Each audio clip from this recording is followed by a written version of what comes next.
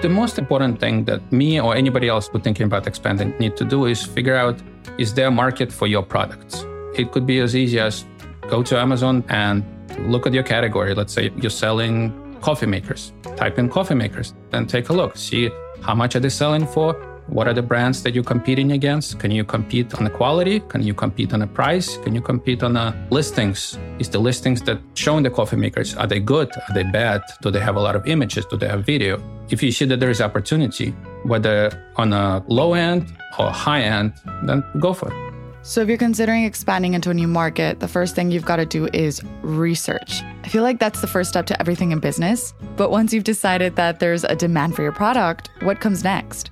Are there any differences between the way you present your product to different markets? And if yes, how do you figure that out? Let's talk about it. Hi, this is Small Business, a podcast by Amazon. I'm your host, Andrea Marquez. This is one of our mini-sodes, which are shorter episodes packed with helpful information for those of you who want a quicker binge. On this episode, we'll be talking about how you can expand into different markets with Max Gurevich, president of Warm Home Designs, which is a business that sells curtains.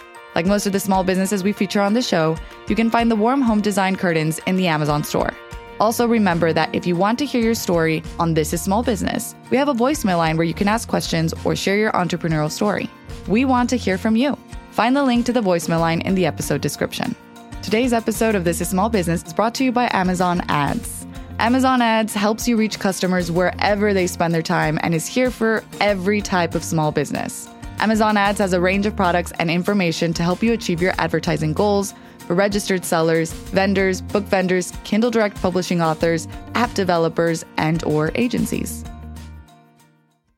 So originally I'm a CPA by trade. So when I graduated NYU, I was working for a Big Four accounting firm. I really liked the job, but I also liked playing poker. So 4 years after working as a CPA, I quit to become a professional poker player.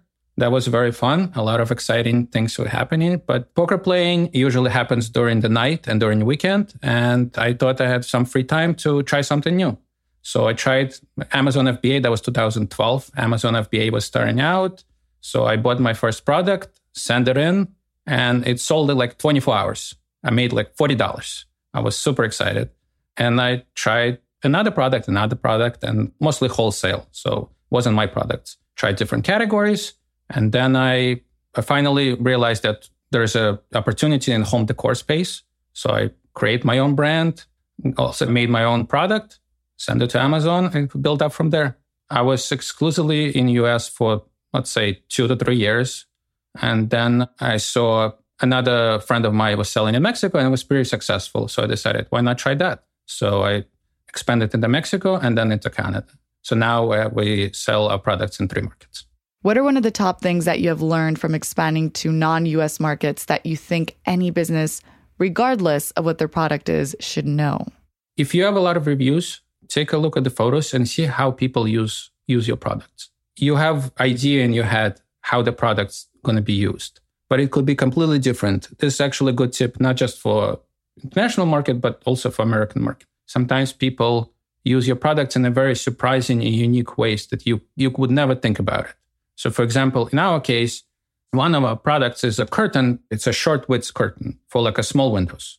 It's just an okay product. It doesn't sell super well, but in Mexico, it sold much better. And at first I didn't really pay attention because I thought, maybe there's more small windows in Mexico than the US. Who knows? But then I looked at the reviews and looked at the photos of how people using the curtains. Turn out they're actually not using the curtains for windows at all. They're using them to cover the doors, the door frames. So instead of a door, they will use a curtain to cover another room or a closet or something like that. So that gives you an idea of maybe you should present your listing a little different. Maybe you should create new images to show people this is the way the product can be used. Or maybe you can create a completely brand new product that's specifically designed for this purpose. So if you understand how people use your products, you can expand or make the product better for a specific market. Do you have different product listings for one product depending on what market it's selling in? Like the example in this case, those curtains that you just mentioned, does that listing look different in Mexico versus in the United States? My descriptions and the bullet points and the title looks different because you want to present your product the way it's going to be used. It doesn't matter how you want it to be used. It matters how your customers use it. You want to think of it not from your perspective, but from customer perspective. So if the customer wants to use it that way, you should present it that way. Did you run any other type of research to be able to figure that out? Or was it just through customer reviews? Don't be afraid to take a look at your competitors and see what works for them. Amazon presents a lot of information. They give you a list of keywords that people use when they do the search. You can look at other competitors' listing and see how they use it. So if, let's say, you're just starting out, you don't have any reviews yourself and don't see any pictures. But there might be a competitor who has 1,000 reviews. That means they have 20 or 30 photos available. So take a look. Maybe you will see something that's unique and different. Maybe they're not presenting their listing the way the customer using it. So that would be a competitive advantage for you. So Max, can you tell me about ROAS, or return on ad spend, which is a marketing metric that measures revenue earned for each dollar you spend on an ad? What are some of the major differences in return on your ad spend and performance across these markets? So when we started out in Mexico, the return on ad spend was significantly better in Mexico than in the US. I'm guessing it's because the competition was lower. There was just less competitors in general, or maybe they were not focused enough on the Mexican market and more focusing on the US. So because of that, ROAS was much better in Mexico than in the US. That was 2019.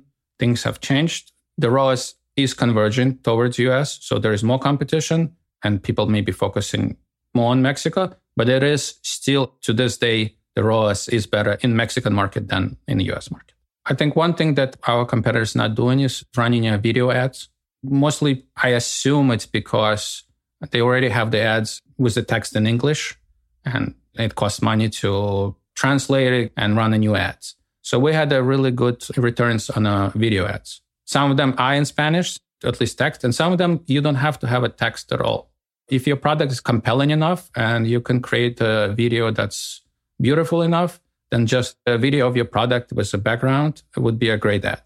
I think the smartest thing that Amazon did with the ads is to make it basically the same as in US market. So people always, scared of learning new things. So if you make the user interfaces, all the names and everything exactly the same, it would be easier for the advertisers to start advertising. Obviously, in order to achieve really good results, you have to be proficient. But to start it out and to test it and to try it, it's as simple as it gets. And I think that's a very good thing that Amazon did. My thing is you can learn for months and for years, but unless you try it, unless you fail for the first time, you will never learn enough. So just try, just set up a budget. It doesn't have to be a big budget because, the cost per click is cheaper than the US. So your budget doesn't have to be as big. Set it up. $10 a day budget, $20 a day, $50 a day, whatever you're comfortable with. And just try it out. Something doesn't work, then you change it and try something else. When thinking about expanding to non-US markets, what are some of the language considerations you think should be made?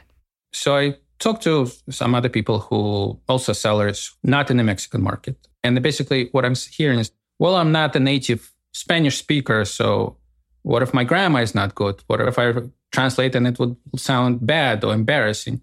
Then my reply is always, I'm not a native Spanish speaker either. I'm not even a native English speaker. So my grammar is probably bad in the US market and in Mexican market, but you're not selling your grammar. You're not selling your words. You're selling your product. If your product is good enough, if you price it competitively, if you create images in the video that present your product in the best light, your grammar doesn't matter. It's not what you write, it's what you sell that's important. I love that we're ending with that. So if the language barrier is what's holding you back from expanding to other markets, remember Max's words. The customers are here for your product, not your grammar. That was Max Gurevich, president of Warm Home Designs. As always, here are some key takeaways on expanding to other markets. 1. Research. Before expanding into another market, you need to figure out if there's a demand on the product you're selling. Also, this research will help you figure out how to write your listing and the best way to advertise to your new market. Max suggested looking at what your competition is doing and even looking through those customer reviews.